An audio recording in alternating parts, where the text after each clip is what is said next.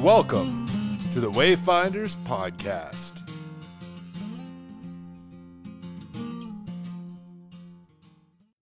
With Bryce Telsma, Paul Wagman, and Taryn Cavanaugh. And today, we're going to be inaugurating our first podcast with some very exciting guests. Paul, you want to start us off? Yeah, absolutely. First of all, we've got Jack Rennie, comes from Gaff in Saskatchewan, visiting us from Prince Albert. Thanks for being here, Jack. Thanks for having me on. And secondly, we've got John Bricks. He's traveled from Athabasca to be here for our very first podcast. Thanks for being here, John. Thanks for having me. Now, we're going to talk about a few different things that Wayfinders, since it's our first podcast, that Wayfinders is established on. Wayfinders is a nonprofit established on the Wineglass Ranch on the banks of the Jumping Pound River. We've got a beautiful location here, an old ranch house where we've basically restoring it into a wellness center to experience a variety of different wellness modalities. And really what we're doing is we're trying to experience all positive things which reach towards exponential growth and allow people who are suffering from OSI or trauma or PTSD to not experience the permanent injury and really find their own way in recovery and healing. So that's going to be the subject of our first podcast. Right on. Well, and I have to say, we've been working towards this for a long time. And one of the things that drew me in, and I think is one thing we want to communicate to everyone who is brave enough to listen, is tearing down those walls that separate us from each other, whether they're walls of, when we come from a first responder community, we come from a military community, we have these professional walls that separate us from people. And then on top of that, we have these walls that separate us from the everyday society. And then you go even one further, is we just don't know how to ask for all those resources and help. And I think that's one of the things that I'm drawn to as in this organization of the Wayfinders. And one of the things for all of us is, as we're pursuing to be our best self, is to tear down those walls. And I think that's one of the things that's coming out. It's going to be one of our goals as a group. I agree. I think that's a really good point. Is for those guys that are getting out of either the police or first responder role or military role, is most of the time when you get out of that role, you just don't know where to go or who to turn to for those resources. And Wayfinders is a way to help some of those people that may be lost on their pathway, to help them get on the straight and narrow and find the resources that they need to help them out. Very good point. That's right. Thanks, Darren. What we found in the creation of Wayfinders is not just the unique brand of being positive and being focused on the things that challenge us to raise that bar when it comes to our injury of mental health and wellness, but really is to engage all of the services and use emergency responders, the military, and in this occasion with Wayfinders, our family as a model of which we need to really focus on. So on that subject, I'd like to maybe start asking Jack on some of the things that he's been doing successful, because he's been operating with GAF, with Fabian Henry and doing a little bit of work. Well, I'd like to jump in right there. Before we even go too far, this is the first time I've had a chance to even meet you, Jack. So I would love to hear, maybe a little brief introduction about, what you're doing, who you're working with, and really what's bringing you here today. And then I think that can open up the conversation. So my name's Jack Rennie. I'm an advanced care paramedic by trade. And I've been part of the mental health advocacy realm since about 2012.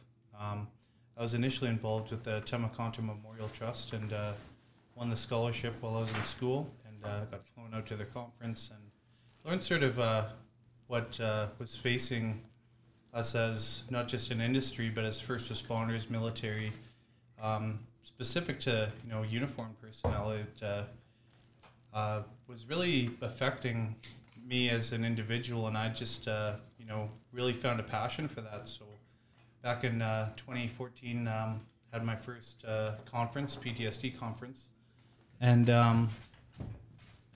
from there, it just opened up that awareness. So we had some other people, other agencies join us in Moose Jaw when I was working there as a paramedic, and it really just opened up a whole new world that people hadn't really admitted they were struggling with. So from there, I really started being open about my journey and my story. And I was sort of looking at it from the lens of, if I was able to help one person come forward and ask out for help, then that was made it all worth it. It allowed me to be vulnerable and actually open with my story. And from there, I actually left the profession for about a year and traveled for 7 months across Asia. I went to India, Japan, Cambodia, and I learned different ways to heal myself. And that was with the intention of being able to bring that back and share some of those insights that I'd learned with other people. Jack, did you find that journey was one that you were trying to find something after recognizing that you had PTSD and you had trauma? Was there something that you were looking for in that journey? Yeah, so I knew that I had PTSD. I didn't go the conventional route of getting diagnosed because to me, that didn't really appeal to me because, as a child, I was diagnosed with a learning disability and ended up doing neurofeedback. And the neurofeedback got me to a place where I was able to be on the honor roll. And, really knowing what the medical system can challenge you with, getting put in a box, I thought what I had to do is forge my own path, carve my own way. And that brought me to taking that journey of self-discovery, started my recovery journey, and I think I wanted to help other people after that. So what's quite interesting about that actually is, so you had mentioned, halfway through there about defining your purpose being, if it could just help just one person, that would justify your effort. It would justify perhaps the suffering, and that really spoke to me because I think there's some part where, when if you're going through a trauma or you're in the point in life where things are starting to disintegrate, you're in that destruction feedback loop, and you become very inwards focused because something's not right, especially if you're going through a mental trauma, you're going through those injuries where all of a sudden those things that were working for you before aren't working, and whether you're going through standard therapy or whether you're doing something, it becomes very inward focused, becomes about you. And I think you have to go through that. That's something that everyone has to go through. But then that's that one critical step next to where you now start looking outside of yourself. How do I pay this forward? How do I justify myself? How do I make this make sense? And that's by making it better for someone else. And I think that's because you take this journey, you go to South Asia, you make it about you, but then all of a sudden it becomes almost external focus again. Is that about right? Yeah. So what I sort of attribute it to is I began studying mythology to try to make sense of what happened because I hadn't really learned much about it or didn't know much about the local First Nation traditions and Vision Quest and rites of passage. So I found something in Joseph Campbell's work called The Hero's Journey. The hero's journey is where you embark, on this unknown. You answer the call to adventure, and that's sort of where I really found a lot of fear and resistance at first. But once I started taking it, I got all sorts of helping hands, and I, at the end of the hero's journey, once you've sort of integrated some of that stuff, then that's actually the last part is sharing it. And sharing that to other people who are going through some of what you've went through.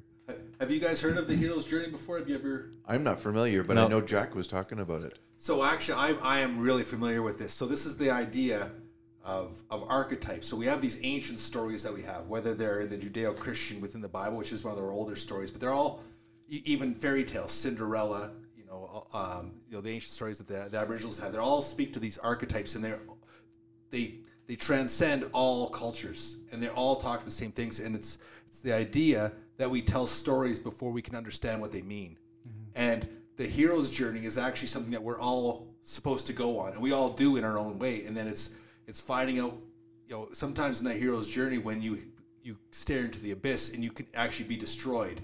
Yeah, it stares back at you. Yeah, well, that's what Nietzsche said. Yeah. But that hero's journey is reassembling yourself and making yourself something better than you were before, because you're now awake to the world. Yeah, and I think a lot of people get lost on their journey, especially coming out of the first responder military world, where you want to go back to how you were before your service or before the profession. I think a lot of us can relate to that, but the whole idea behind this is you're actually transforming, you're metamorphosizing into something almost better. You're becoming integrated with your shadow, and your shadow self is basically, you get a certain peace with that, and really to be integrated is to have integrity and be able to walk proudly and to walk, So you speak about the shadow. Now I actually want to hear about this, because the shadow is the idea that we all have this darkness within us, and that's actually for those who have PTSD with a moral injury. That's often because you're now faced with, actually you faced evil. You've now have seen evil. You can't turn away from that, and oftentimes can shatter someone, because their worldview, especially if you grew up in a safe place like Canada, you can't understand that people would actually be evil. Oh, well, they don't actually mean that. Everyone has good intentions, and then you meet someone who's an actual evil douchebag, like a psychopath, a psychopath, sociopath, or just a bad person. Like, we don't even have to give them a label. They're literally they've chosen to be evil. Right. That's an actual thing you can do. They're lost in the abyss, essentially, right? But it's all the same, because they're all the same Mark I human. We all have that capacity in us. So has anyone else experienced that? Maybe when they're in those first moments, when you're like maybe a first fist fight you've been in, or for those who've been in combat, or whether you come up against a bad guy, in the role of being a police. Like, Paul, how about yourself? Like the first time that you experienced your shadow of what you're capable of. Yeah, it's a good. I think it's a growth too, because it's a growth mentality, a warrior mentality that we become trained with, and that happened over a period of time. Started in the playground, how we interact as children with our peers, and we get into fist fights, and how we interact with violence, and then you gradually fit those social norms, and outward violence is not acceptable, because we live in Canada and we're not exposed to it. And then you join a service of which you're exposed to a great amount of violence on such a frequent basis. And you're right. I remember the very first time I ever got struck by a woman, and she reached into her opposite back pocket and just came out and just clocked me. And there is a reminder, it's like, it doesn't matter. It comes from everywhere. I want to say for that girl who did that, that's brave, because if you don't see this on live, Paul's about 6'3", and you're pushing what, 220 right now? 215? You got me a little heavy and a little short, but you're close. I always go heavy, because I always listen. The important thing is you scare the out of me. Well, I mean, I wouldn't fight you face to face. So whoever that gal was, I mean, she had more stones than I do, and well, it was a good one. She swung and she hit me and she connected, and it really struck a chord with me as far as having to be prepared for that. And then time and time again, you got interactions, and you had to respond. You had to be prepared as a warrior, and it was constant exposure to things that you were not frequently exposed to, as far as that part of society, and then. And even that part of yourself. Well, that part of yourself, because you're adapting, you're changing to that environment. So you're becoming what you're believing to be resilient to a physical environment. The one thing and that was part of the training too. What wasn't part of the training was the resiliency when it comes to the overwhelming amount of trauma, and what you see when it becomes too much, and they didn't allow you to reset before you go to the next one. Well, and I think that goes to the original point about integrating that shadow, integrating that darkness. But I mean, we haven't had a chance even to speak yet. Yeah, let's get my old partner in here, because him and I talking about a big guy. I walked through the door on one occasion when he and I were working together, and this guy said, "Oh, look at the size of you!" And then he walked in behind me, and John's bigger in size for sure, and he's got more tattoos and he's more intimidating. But we've had some experience, and he's been quite exposed. So let's hear from John. Yeah, I just wanted to even touch in about how the service dealt with us looking at our dark side, and it definitely cultivated the sort of the agreement that you make dealing with your darkness. So as a reference, if the service saw that you were able to deal with high stress calls and you really weren't afraid, or you didn't show that you were afraid, Not showing. That's different. Yeah, exactly.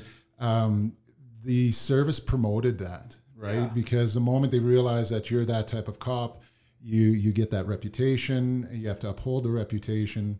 Then they put you in units that are filled with a whole bunch of people similar. Same cloth. And so suddenly the norm of staring into that abyss, you're around a bunch of other people that are exactly the same. So it normalizes that behavior.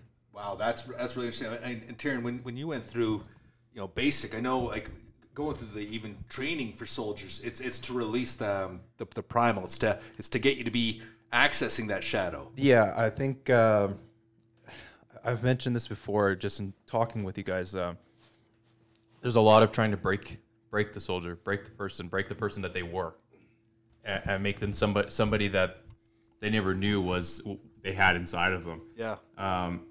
One of the ways they would do that is to give you the most ridiculous, tasks that weren't achievable, but yet you were expected to achieve these, even knowing that you're still going to fail no matter what.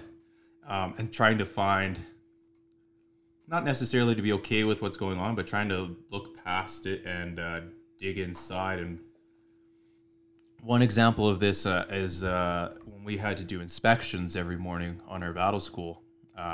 Your hospital corners, the whole 9 yards. Every shirt had to be pressed, every pant, no wrinkles, no nothing like that. But then they would bring it a next step further.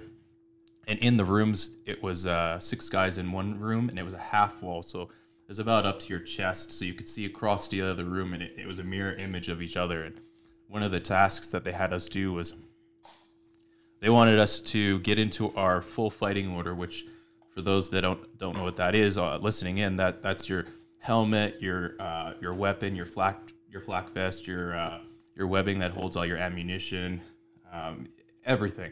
Then we had to do that inspection again. Once that inspection was done, we failed that inspection. They said, okay, now you guys are going to get into your full Arctic gear. So for those people that don't know what that is, that's your huge parka that's rated -50, your mucklucks, the big white opie-dopey boots.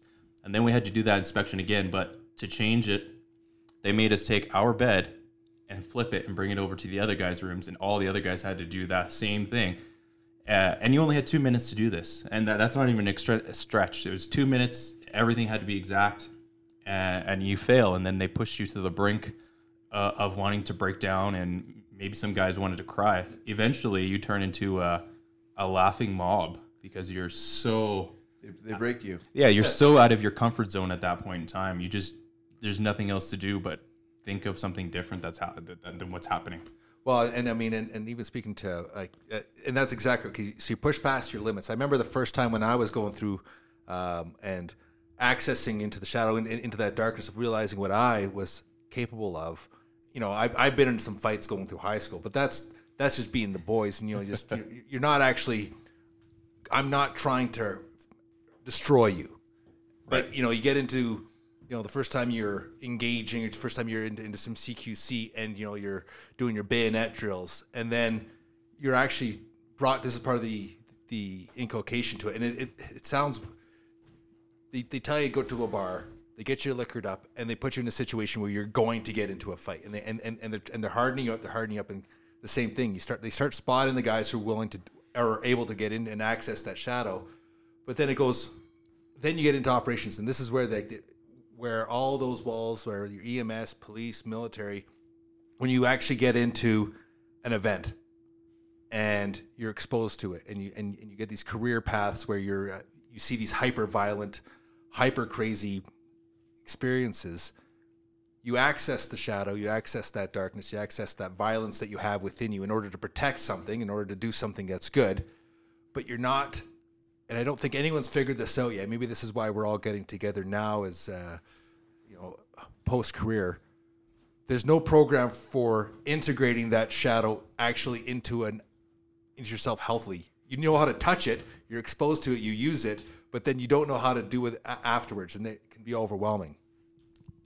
So I'll just speak to this. And I don't know if anybody else has had this situation. Oh, well, most likely yourself. But in a combat situation or in a combat theater, it's a weird feeling because at any given time of the day or any moment of whatever you're doing is you could be walking somewhere and you could die, right? That is very prevalent.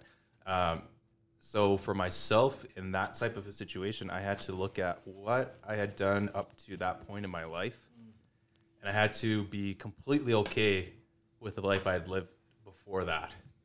And once I became okay with what I had done in my past and where I was at that point in time, I was in bliss.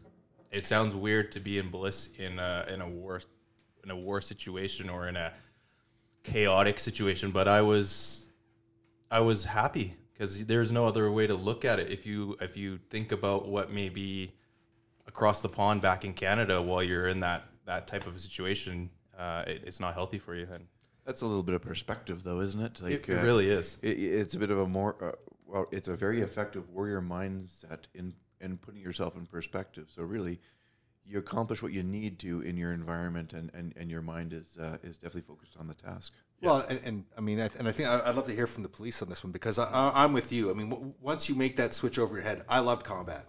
It absolutely. If I could have spent the rest of my career, post working in Africa, doing the private contracting. I really did enjoy that part of it. But the issue, and I think, is there aspects of when you're in the policing world where that you don't mind that part of it. It's how do you handle the aftermath? Well, and that's the hard part is, especially in the law enforcement world, is we don't have the ability to leave and go back to Canada, right? Our environment is a high threat environment, even when we're off duty, because it can simply be as simple as running into a bad guy that you arrested, and they're going to behave dramatically different when you're not in uniform.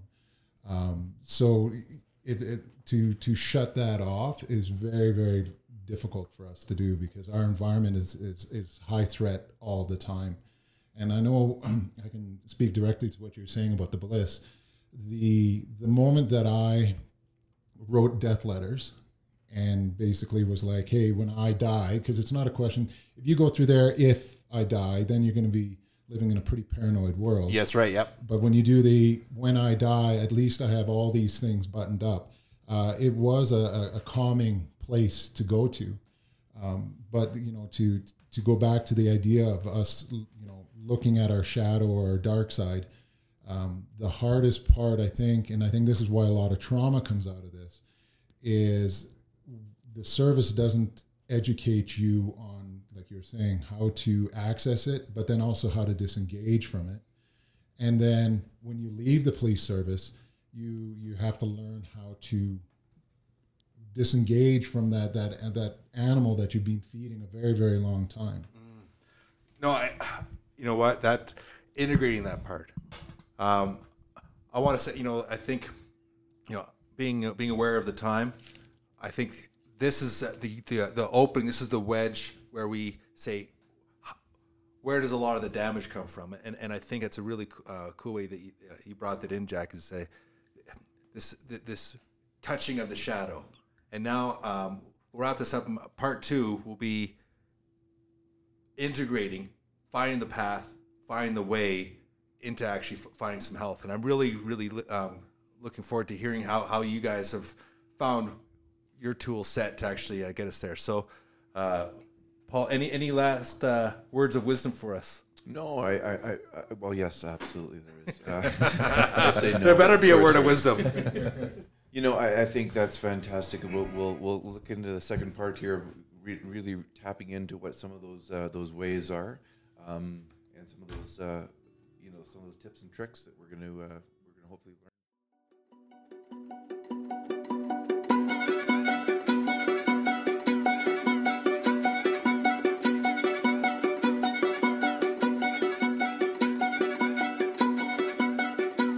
Thank you for joining the Wayfinders Podcast. Find your way, like and subscribe. Tell your friends. Look us up on the web, www.wayfinderswellness.ca, or on Facebook, Wayfinders Wellness. You're never alone.